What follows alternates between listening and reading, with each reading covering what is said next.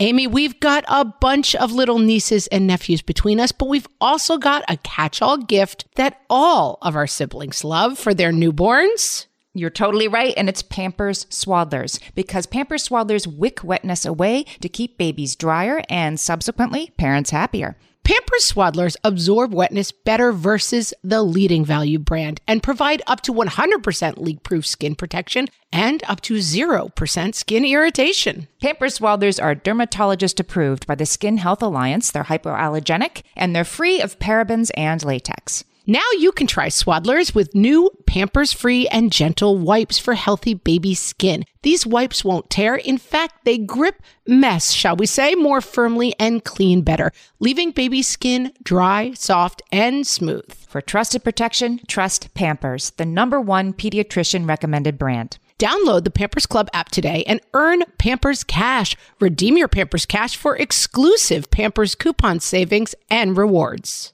Only redeemable via Pampers Club. Pampers Cash has no cash value. That seems like a bad job. What fresh hell? Laughing in the face of motherhood. Let me show you how much mommy's got it. With Margaret Abels and Amy Wilson. Use real words. A podcast that solves today's parenting dilemmas so you don't have to. There are things that can make it worse.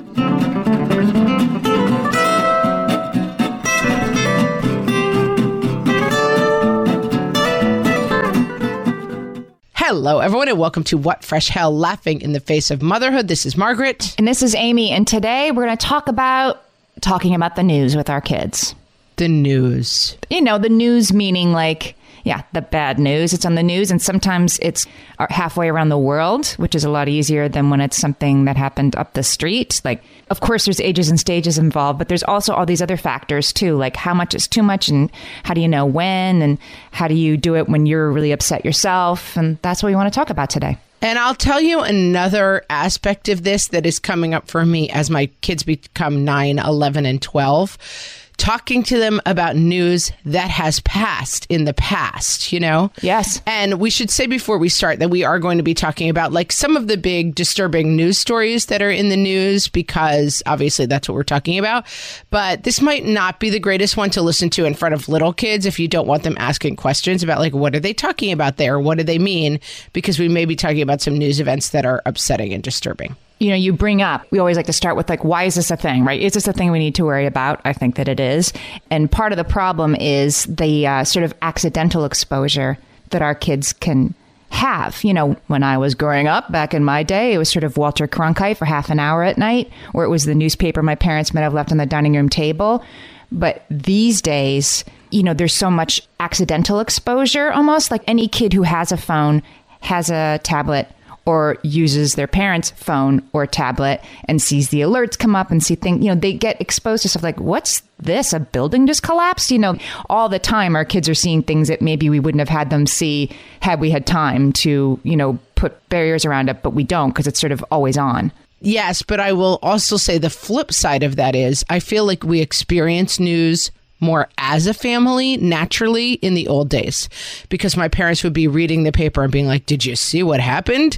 And then they would discuss it and we would be part of that discussion. And it was a little bit more natural. Now, like I'm having my coffee and reading CNN.com maybe, and they go to school and people are talking about the building collapse. And then they come home and I don't even realize they've heard about it. That's exactly right. It's like we're very siloed, I think, in our consumption of the news. And the last thing I want to do is bring up a terrible story to my kids when we're having a nice dinner. But I have to remember that if a building collapsed and killed, you know, however many people as has recently happened, somebody at school is almost certainly talking about that. And this is the key. Oh, yeah.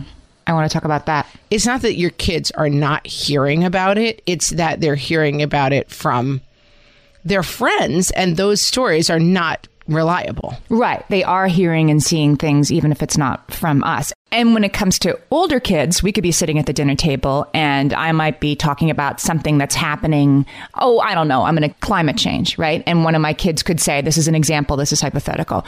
I'd say like, oh my gosh, like you see how the heat has ravaged the Northwest. And one of my kids might say something like, the climate change isn't real. Everybody knows that. And I'll say, what? Where did you hear that? And they are consuming during like YouTube ads, all kinds of stuff that you're not even aware of. And they are, as you said, we're in silos, but my kids' silos, they're getting news that they're not going looking for. It's going looking for them. It's targeted at them. And sometimes it's misinformation. And I have been surprised because it's happening on their walks to school or in their headphones in the backseat of the car, things that they hear and assume to be true that I would have much rather had a conversation about, but didn't even know they were getting. So that's it. Our kids are being exposed, no matter what their ages are, to things that concern them or aren't exactly correct. And our ability to sort of be the go-between and to have a rational conversation about it is really complicated.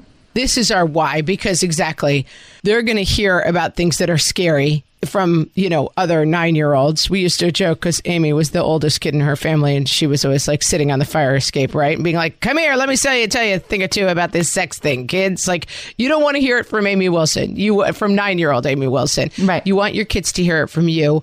We had an event that happened in our lives where we live that was a newsworthy and extremely tragic event that actually affected some of my kids.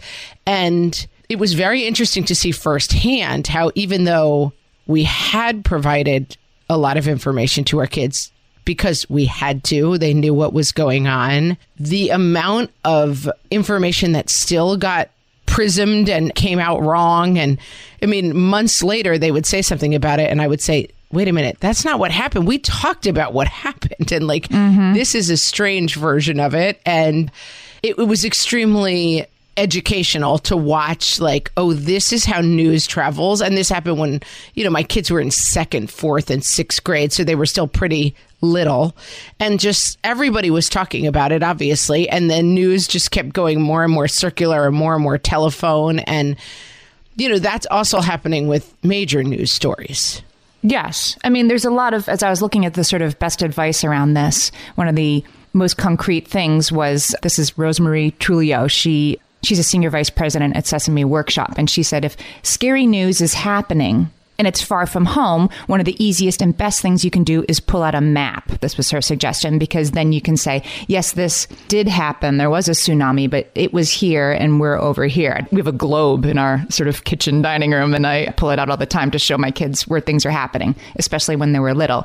And that is a great strategy if it's something that's far away from them. But this is a case where you had no choice but to talk to your kids about that. Well, and I think that that's something that holding things away from your children, yes, I see the role for that.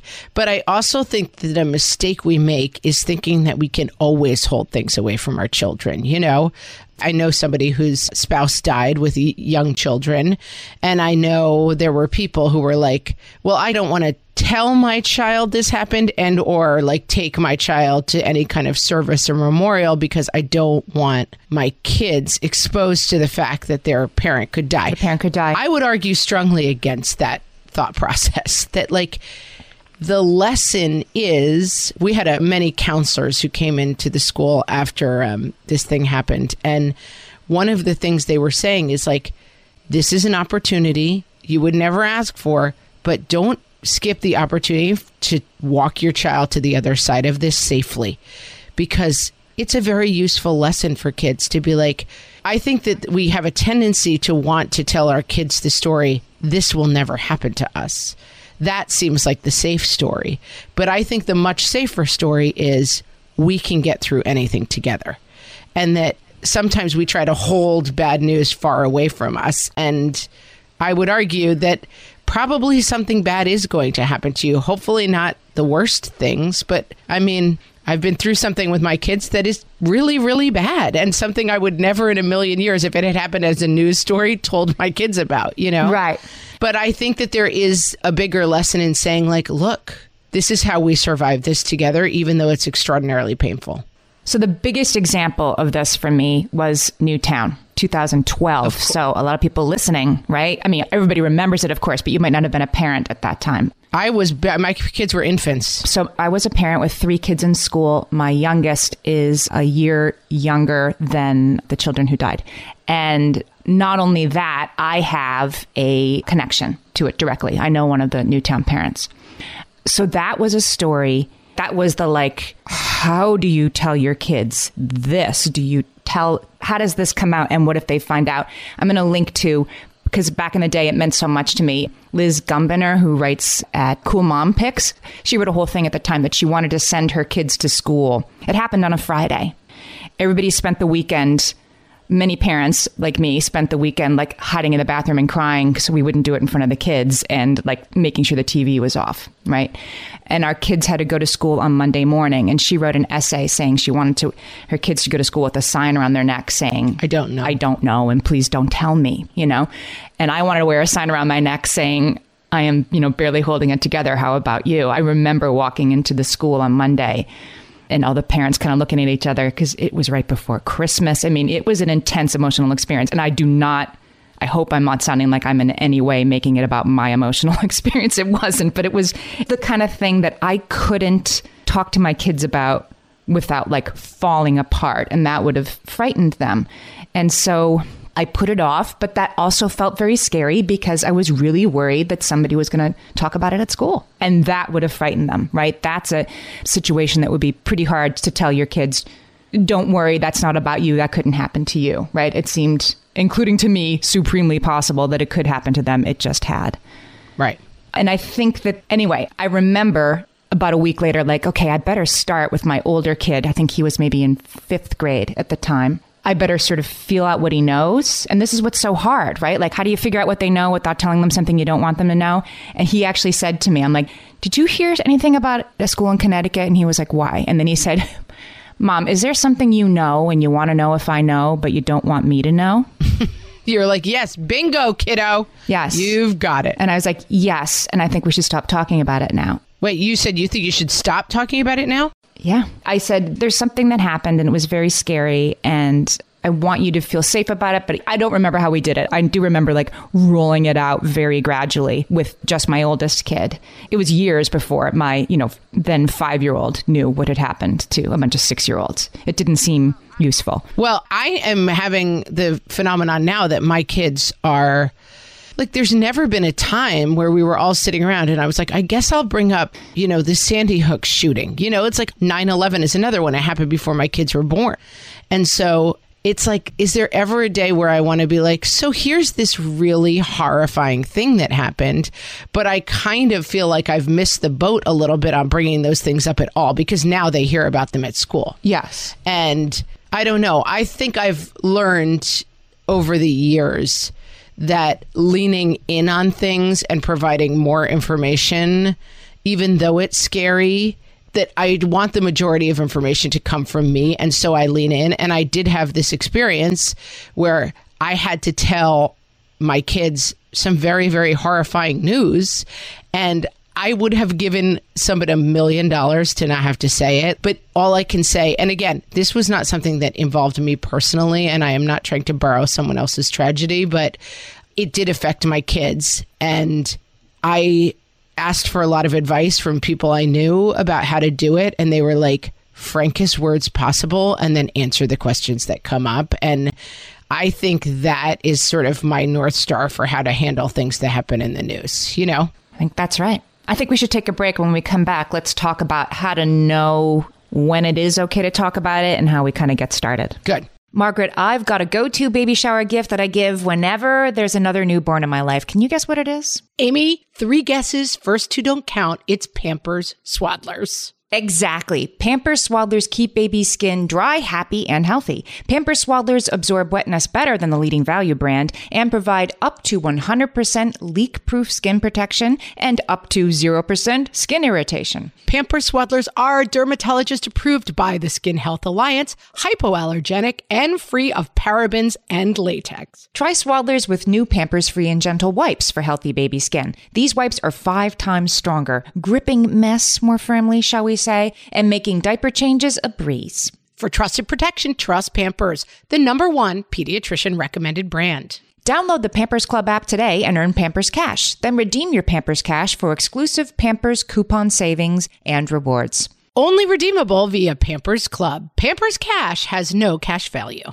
Amy, you know me well enough to know that my daily power breakfast is toast with peanut butter on top. Toast with peanut butter. It's also, by the way, one of my favorite power breakfasts. So we agree on that thing. We were recently together and we shared some toast with peanut butter. And I'm going to tell you, we used Hero bread. It adds even more protein and fiber to that combo without adding any more sugar. Hero bread has remade the carby, empty calorie bread products into versions that include no net carbs, 0 gram sugar, and fewer calories, plus more protein and fiber, while still being super fluffy and delicious. I was not sure that particular combination was going to be possible, but Hero Bread has figured it out. Yeah, this is one I'm glad they let us try. It's like, it really tastes good. I've been trying to add more protein to my diet, and I would have thought that a hamburger rolls was not the place to do that, Amy.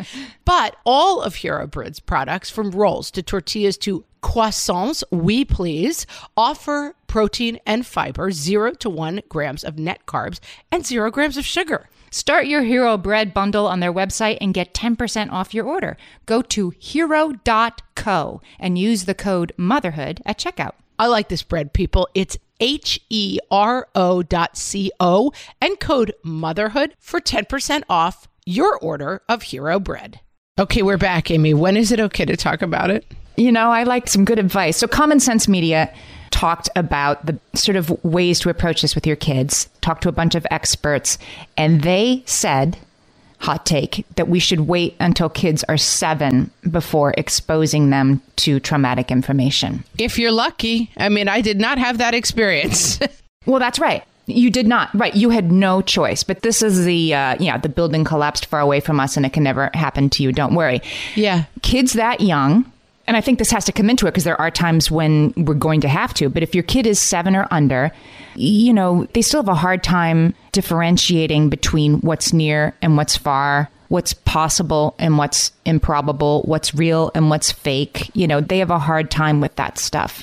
And so it is better, Common Sense Media argues, to keep this traumatic sort of information from kids 7 and under. But if you can't, that you need to start with safety. That you need to start with, you are safe, because they're also completely self-centered. They're children, right? Their brains are like, how does this affect me? And because anything can happen in a 6-year-old's world, right? Of course, it's going to come down to like my personal safety. Could this happen to me? And so you do need to lead with, you are safe. Yes. This didn't happen to you. And you're right. Sometimes you can't say this won't happen to you. If you can, you should. If you can't, then that gets a little more tricky. Well, and I think it is absolutely fair to say this is an extremely unusual thing that happened, because that is the truth. The fact of the world is that anything can happen to anyone at any time, but it is still extraordinarily rare. School shootings are an example of something that should happen never, but are still an extraordinarily rare experience for any given person in the United States. It is very, very unlikely that you will be involved in a school shooting, statistically. And so it's still okay to present that. Like, I think you lead with how unusual a thing it is that happened, because it is the kind of danger that there's a lot of statistics around how bad we are at, what is it called? Like defining danger. That, for example, like, people are very afraid of, let's say, kids playing with guns, but they're not very afraid of swimming pools. People are like, I'd rather drive than fly. Statistically, your chances of being injured in an auto accident are exponentially huger. But it's just something that our brains aren't very good at. Right. And so, but then our kids must do that. It occurs to me as you're saying this, right? Like, if we're like dum-dums who think it's that you're more likely to die in a plane crash than in an automobile accident, then our kids must be. It's much more likely that the same thing could happen to me tomorrow since it just happened to somebody else. Yeah. So, with what happened to us, I did constantly say, there is no chance this is really going to happen to you. This is one of the most unusual things that has ever happened, and it happened in our community, and that is very surprising and upsetting. But it is okay to say it is not going to happen to you. It is because it is so rare that it ever happens, you know? Well, let's talk about the kind of situation where, let's say, I don't know, let's say you live in the Northwest and there's wildfires. Yes. And you can't say this will never happen to you because, you know, that's when you move to that there's a plan. I'm quoting Maria Alvarez from Common Sense Media here. She says, lead with safety, lead with you are safe right now, right? And that we have a plan. And here's what the plan is. If you have this sort of thing and it's close to you and it's a possibility of more than 0.000, right? Then you have to talk about the plan. Yes. It's not, I don't mean like you'll move to point B and you'll carry this, backpack, and, like just vague, but just like, I got it, let me show you how much mommy's got it. I got it. It's going to be okay. And we're going to do this. And I know what we're going to do. Yes. One more thing I think that helps in the listening to the news and figuring out how to help your kids with it and making it better is kids process a lot of stuff through play, especially young kids. Yes. That play can be disturbing. When your beloved Aunt Gertrude dies suddenly and you are very upset and you take your kids to the funeral and then later on you come home and your kids are pretending to be Aunt Gertrude and they're like burying themselves in the backyard or whatever way they're disturbingly playing out this. Even if they are playing out something as upsetting to you as a school shooting or a lockdown drill, like it can be very upsetting to us as adults to be like, wait, that's not play. That's not acceptable things. That is how children work through scary feelings. And so allowing kids to talk about it, play around it, you might say like, listen, that's not reverent enough in whatever case. If you think they're really kind of joking about something in a way that's inappropriate, it's okay to step in. But realize that like fear and trauma comes out of kids in some unusual ways. That's what I would put in your path. I have a quote on this. I saw this and I thought about this because we had talked about this at one other point. So Tara Conley, she's a media researcher.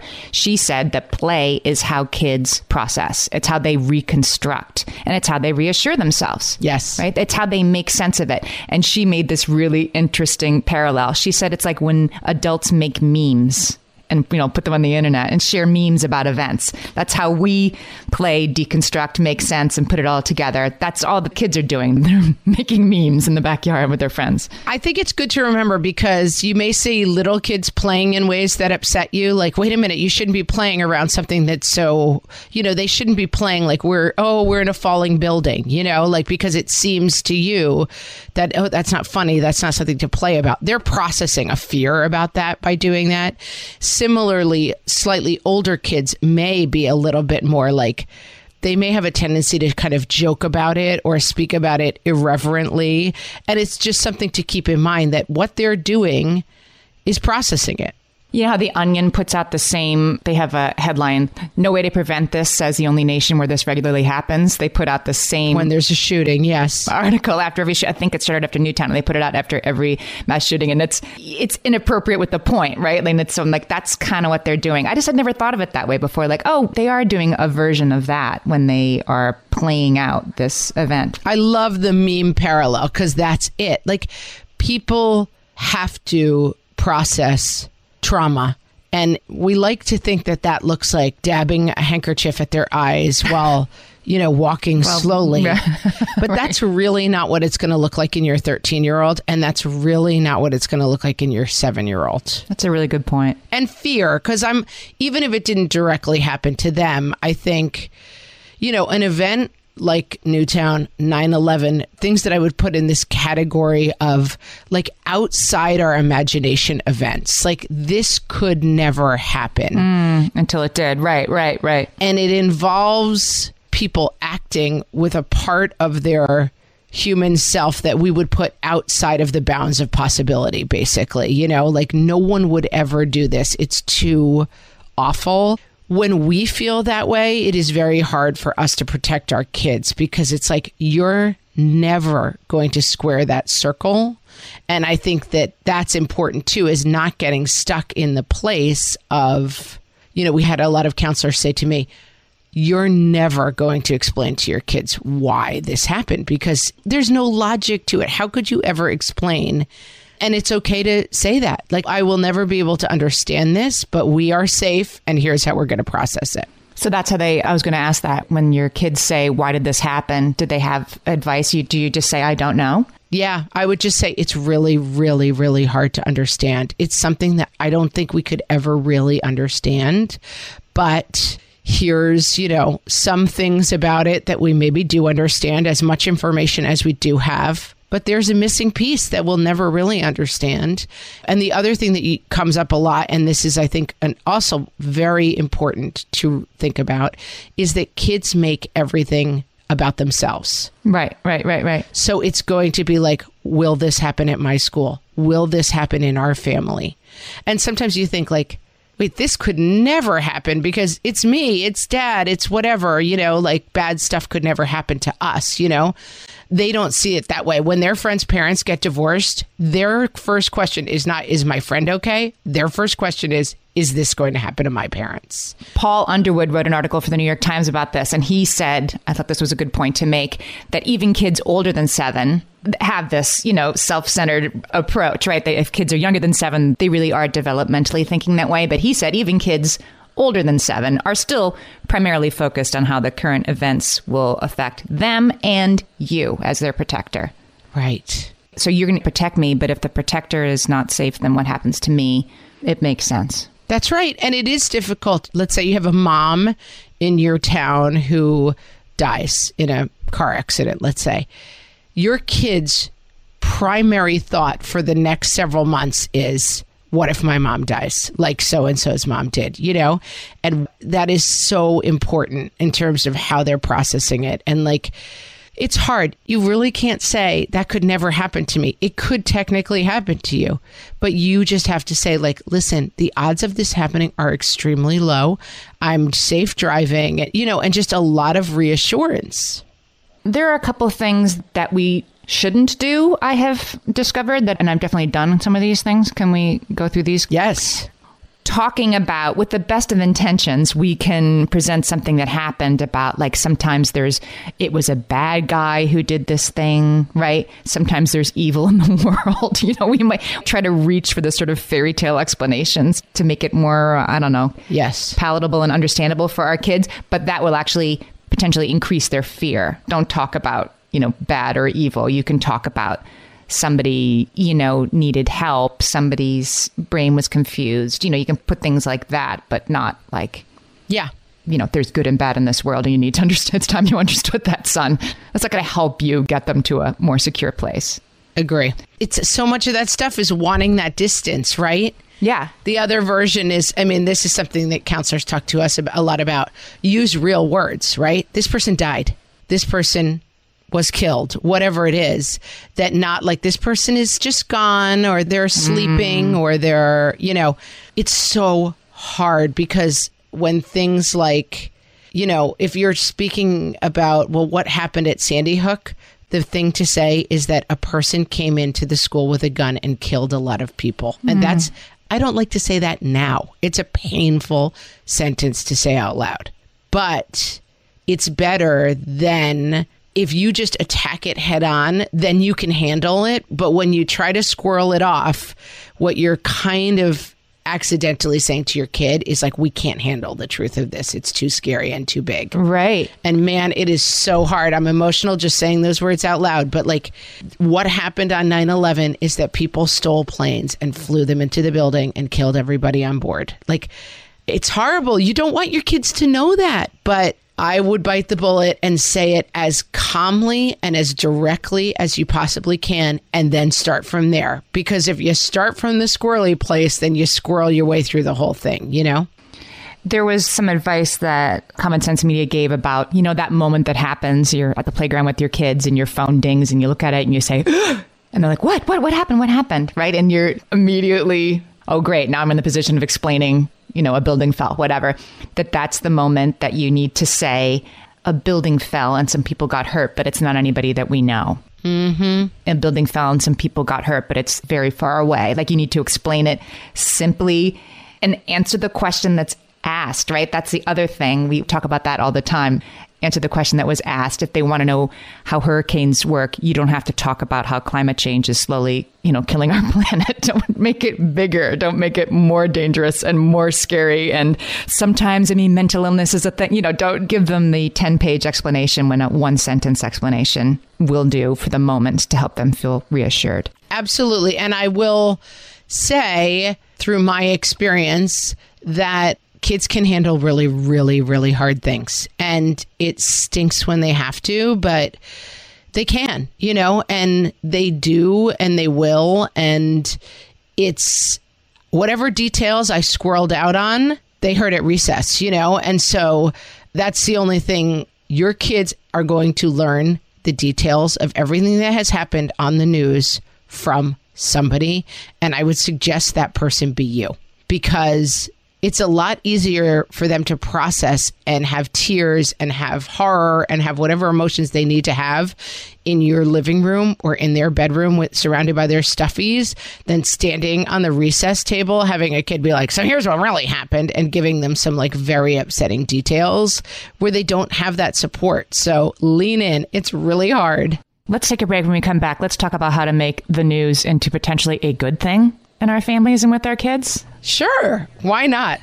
I dare you. Margaret, I've been at the research again, looking into metabolic health and, more importantly, metabolic flexibility, which turns out is the key to improved energy levels, better sleep, better fitness, all the things. And I found out about all this because we got a chance to try Lumen, the first handheld device that helps you manage your metabolic health. Lumen works when you breathe into it. If you do that first thing in the morning or after a workout, Lumen measures your metabolism by measuring the amount of carbon dioxide in your breath. It's science, people. That lets you see exactly what's going on in your body in real time. Then you use Lumen's app to get tailored guidance to improve your sleep, your nutrition, even stress management. If you're interested in figuring out the effects of different sorts of foods on your body, Lumen is a really cool way to see what's actually happening as your body burns different fuel sources. If you want to take the next step in improving your health, go to lumen.me and use FRESH to get $100 off your Lumen. That is LUMEN.ME. Lumen.me, and use the code FRESH at checkout for $100 off. Thank you, Lumen, for sponsoring this episode. Amy, when I'm dehydrated, I get headaches, I get cranky, and I don't feel good in general. Also, I am dehydrated a lot of the time. Right. Because being good with the water bottle is one thing, but getting that sodium and potassium with the fluids, turns out that is the key to staying optimally hydrated. So whether you're looking to hydrate during your workout, while traveling, or at the end of a long night, Sports Research Hydrate Electrolytes have got you covered with over 65 trace minerals, 7 essential vitamins, and coconut water powder. Crisp and refreshing without any sugar, this is hydration powered by Sports Research. Each box has 16 little stick packs that you can take on the go, whether you're headed to an exercise class, a night out with friends, or a podcasting conference. And did we mention they come in delicious flavors from raspberry lemonade to cherry pomegranate? Stay hydrated with Sports Research Hydrate Electrolytes. Visit sportsresearch.com and use the code WHATFRESH at checkout for 50% off your purchase of Hydrate. That's SportsResearch.com, sportsresearch.com, and use code WHATFRESH for 50% off your Hydrate Electrolytes order. And now, a list of things that used to be fine, but now your tween finds totally embarrassing, from the What Fresh Hell podcast. Putting notes in their lunchbox. Could you stop doing that? Asking them how their day was. Can we talk about this later?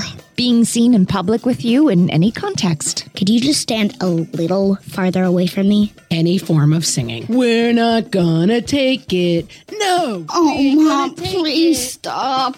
Preparing their favorite foods. I don't like chocolate chip pancakes anymore. Smiling of any sort. Cut that out, please. Your humorous use of emojis. Heart eyes? Really, Mom? Making conversation with their friends. This is so embarrassing. Trying to take their picture. Are you done? This is so humiliating. Giving them a ride to school. I'll just walk from here. Attempting to discuss current bands. Seriously, I don't even know who One Direction is. The way you breathe. It's very annoying. This has been a list of things that used to be fine, but now your tween finds totally embarrassing. From the What Fresh Hell podcast. Hey, honey, that's as cool as Gryffindor. I've never been so embarrassed in all my life.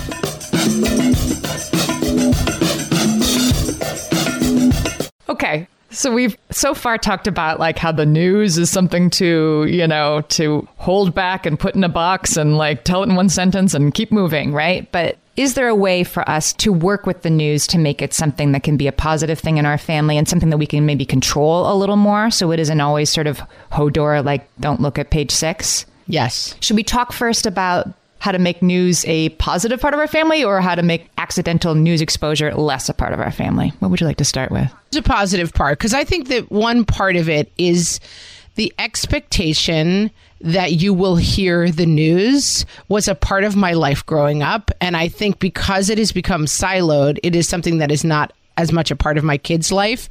And I think I need to get on that a little bit more. Yeah. Like, hey, we should be at the dinner table, be like, hey, what was in the news today? Yeah, that's a good way to start, right? One piece of advice that I read was that if you're looking at something on your phone, I mean, our kids, this is a huger problem.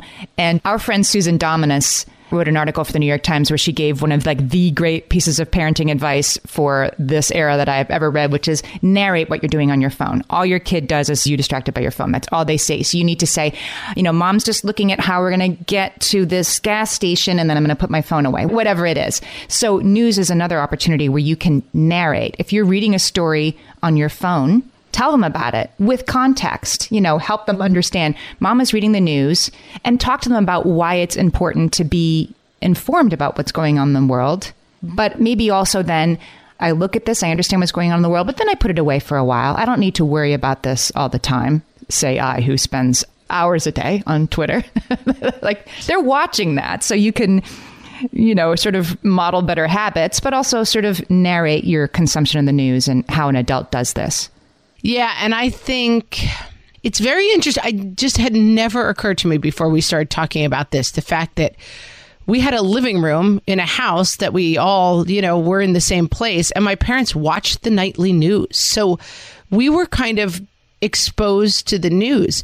My kids have none of that experience. They really don't watch anything news related. They watch, the world could be burning around them and they're like, have you seen this guy on YouTube who could catch a Frisbee with his mouth? Like they're so outside of that, And I think it is interesting. Like, should we be occasionally when there's big news going on, we will have like CNN on one of the computer. We don't actually have a TV that is, we cut the cord, we don't even have like a TV that you could go over and turn the news on, but we'll stream CNN at some points, I guess, to see what's going on. But I wonder if it would be worth having something on in the background at some point. Oh, that's so funny because the advice, and maybe it's kind of dated advice. This was advice, from 2017. There was a huge media study, the American Association of Pediatrics, and they're like, turn the TV off. Like when you're watching it, watch it. When you're not watching the TV, turn it off. That, most American households report just having this sort of TV just on all the time. It's just background noise. Well, that I agree with. You shouldn't have it running all day, but I wonder if sometimes it's like the Challenger blows up or something that you would say like, oh, let's all watch a half an hour of this together and like we can hear the information together and talk it through together versus, because I'm thinking, how we talk sometimes about like, I'm always the person who has to be like, put the shoes away, put the this away, blah, blah. And then I'm also now the person who has to be like, a building collapsed, several people were injured. You know what I mean? Like, I don't want to always be the person telling them the news. That seems like a bad job, but how are they getting it? Otherwise, I don't really know. Right. And I think we have to do a little bit of work. Like there are excellent news formats for kids. I'll put links in the show notes. Common Sense Media came up with a great list. Like these are websites where kids can learn about the news that are age appropriate, that are non-sensationalized, that are accurate. And there's also, like, I think a podcast is a great way to listen to the news because it's a more careful exploration usually, right? It's more nuanced. And there's great ones for kids, for teenagers that explain this stuff to them. And you have to go looking for it, right? Because the kid who can catch a Frisbee with his mouth on YouTube is much more interesting than let's listen to, this story about why is it getting more hot in the Northwest. It's not as, sexy for sure. No, not as fun. But this stuff exists. And I do think it's probably more important than ever that we give our kids some sort of media literacy. Like, how do you get accurate information and where do you go to get it? For sure. And the other place this does happen, and I will say this does happen, but it's something to lean in on a little bit, is the family meal. So if we're having nightly family meal, one of the things that happens at that meal is my husband and I will discuss the news in front of our kids, And I think that that's a good place, although it would take a little bit more lean in now that my kids are older to be like, wow, coronavirus is really spiking in the U.S., whatever. Lean in a little bit more on it's against our instinct to bring up a bad, scary story. But we got to have these conversations at a certain point, because I realized I was letting my kids do lockdown drills for 2 years in school. I was at the school for one, I have to say, God bless them. Not a criticism of the school, but like I'm huddled with a bunch of 7-year-olds in a closet. And I was like crying, like, oh my God, like this is what my kids are doing in school. And one of the kids was coughing and the kids were like, shh, you have to be quiet in case the robber comes. And I'm like, is it better for them to think it's a robber? I don't know, Like, do I want to sit down and be like, the reason you're doing that is because here's the history of school shootings in the United States, not with a 7-year-old. Not with a 7-year-old, right. And maybe not with an 8-year-old or a 9-year-old. But at the same time, now I realize like I've kind of never talked about it with my almost 13-year-old, Right. It's hard to just on a Tuesday be like, today, right. School shootings, Who wants to do that? But I think you got to challenge yourself to bring it up at some point, because it's not that they're not going to hear about it. With older kids, I think it's about asking, what have you heard about this? Start with an open-ended thing, right? And then answer the question that was asked and, work on the stuff that they know, because you will be surprised. I have been surprised over and over again with the sense that my kids make. My oldest kid told me after their first few lockdowns at school that the kids had talked about it and decided, because nobody was telling them why they were doing it, just that they were. And he told me they decided it was probably an earthquake. That was probably what this was all in preparation for, in case there was an earthquake. We live in New York City. And I continued to let him think that, because that seemed to me to be a cognitive dissonance. If the kids as a group had decided it was for an earthquake, I thought that's not a bubble I should burst for these children. But we talked more about it later. But that bubble's going to burst someday, and you're not going to know which day. So I think that introducing it lightly and early and then kind of often is probably the way to go, so that it's kind of like sex ed, right? Like you're not going to give a diagram to a 6-year-old and explain everything about sex to a 6-year-old.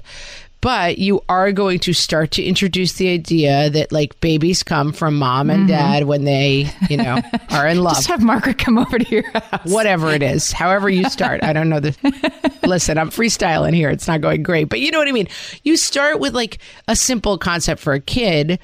But then as my kids are 11 and 12, every time anything about sex comes up, I'm like, I lay it out really specifically. And then my 10-year-old is almost always like, we just had a baby born in the family. Well, how do they know when the baby's coming? Because she's having a C-section. I said, there's 2 ways a baby can come out. I went into like quite graphic detail about it. And he goes, wow, am I sorry I asked that question? But I do think I'm team lean into like, listen, you can't scare kids and you can't be too graphic, but I'm team lean into any opportunity to talk about it frankly and use the right words. That's the hardest part. I have a quote from Dr. Jenny Radetsky. She is with the American Association of Pediatrics that is sort of news positive that I wanted to read to you because I thought this is a helpful framework. We should show our kids, she says, that the news is not just attention grabbing or scary or sometimes entertaining. It's a resource for making us better team players in our neighborhoods and our world, especially when we can really digest together what is going on and then think of solutions. That's the sort of positive spin we can put on this when we talk at the dinner table about like what's going on. Read it one more time. I want to hear it again. We should show our kids that the news isn't just scary or entertaining or attention grabbing. It's a resource for making us better team players in our neighborhood and in our world, especially when we can really digest what is going on and then think of solutions. That's great. I think it implies a little bit more agency than we often have. You know what I mean? Like, sure, I think that's right. But I also think there's a little bit of reality about how much agency we have. Like, is our house suddenly going to fall down? Very unlikely. Very unlikely. But there are ways to encourage action about things that concern or motivate them. I mean, are you going to put on a hard hat and, go down to the site yourself? No. But can you send a card to the families? And there are things that you can do with the family. I wouldn't put this on your kids.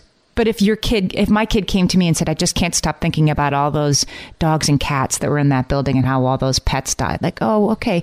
I see what you're saying. Like, what do you think we could do about that? What can we do to make the world a better place for pets? Whatever it is your 6-year-old is fixated on. Yeah, let's get some blankets together and do a blanket drive and bring them. I think that's right. Yeah. I think that's very right. And I think you don't want to do this with everything that happens. You don't want to make every situation about kids. But I think in the big picture, if your kids are very worried about climate change, and climate change is one of them, it's a little bit, I get what they're going for, and I think climate change is super important, but like every time we go on a field trip, it's like the aquarium movie is always like, look at the beautiful penguin. It is now wrapped in plastic and dying because of climate change. And I'm always like, I get that we're trying to get the kids on board with this, but could we maybe just have a couple of ones that are just about the penguin? But let's say that they are upset about that. That is something where you're like, let's be really good to the earth, and let's figure this out and let's do a recycling thing at the school. And I think finding action can be really helpful, but it's obviously not that like every night you're watching the news and be like, how can we solve this? They're not all your problems. Today's action step. Yeah. It's not today's action step. Exactly. Well said. I think, did we solve this? I think we came up with some solutions adjacent things. I think we solved it in terms of like, it's really hard. Your kids can handle much more than you think. Your kids know much more than you think they do, no matter what age they are. And so it is your job to inform them very frankly, and then to help them contextualize and get through it. That's what we're doing, and that's going to actually work. Yep. Lead with reassurance. No matter what comes. Yep. Well said. Guys, are you following us on Instagram? We are so close to 5,000 followers on Instagram, and it would make me happy. We're so close. Please make Amy happy. She loves the Insta. And once we get to like a lot of followers, I want the swipe up, guys. Come follow us on Instagram at WhatFreshHellCast. That's your job today. Go synthesize the news and follow us on Instagram, friends. That's your assignment. Provide context there. We'll talk to you next time. Have a good week, friends. So long.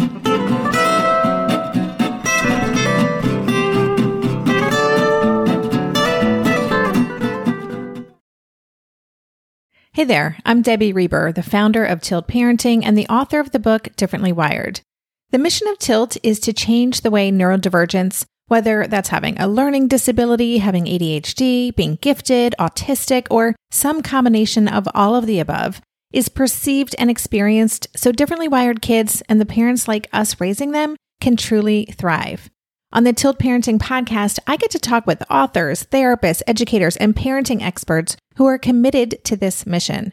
I ask the questions my listeners are most curious about when it comes to supporting our kids. And in turn, my guests share strategies for challenges, out-of-the-box ideas for navigating school, best practices for therapies, tips for advocating, and so many thoughtful insights on what it really takes to help our kids grow up feeling seen and respected so they can create awesome lives for themselves. I know that raising a differently wired kid can feel overwhelming and isolating, but I promise you, you are not alone, and it can feel so much better. If you're on this parenting journey, come listen to Tilt Parenting. Together, we can shift this paradigm and show up for our exceptional kids with hope, possibility, and joy.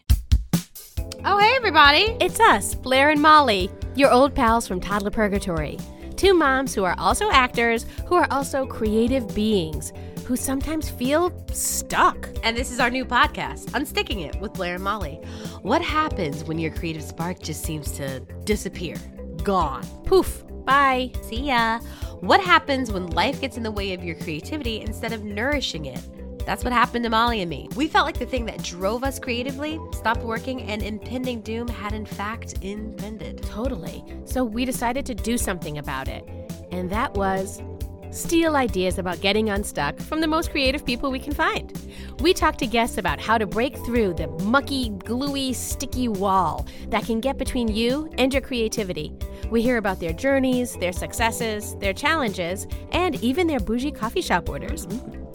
And we're not just talking Bob Ross type paint on paper artists here, though we talk to them too. We're talking to actors, creative directors, dancers, and people who are working hard to be their best creative selves in a world that can sometimes feel real uncreative. We all have something to teach each other, so let's steal their ideas together. Join us, won't you, as we deep dive into how to unstick ourselves from the life gunk that can get in the way of our creative freedom. Pandemics, school calendars, World events, lack of sleep. Oh, get out of their life gunk. and let's get back to your best creative self. Subscribe to Unsticking It with Blair and Molly. You're not going to want to miss an episode. Unsticking It with Blair and Molly, because sometimes life sucks. Unsticking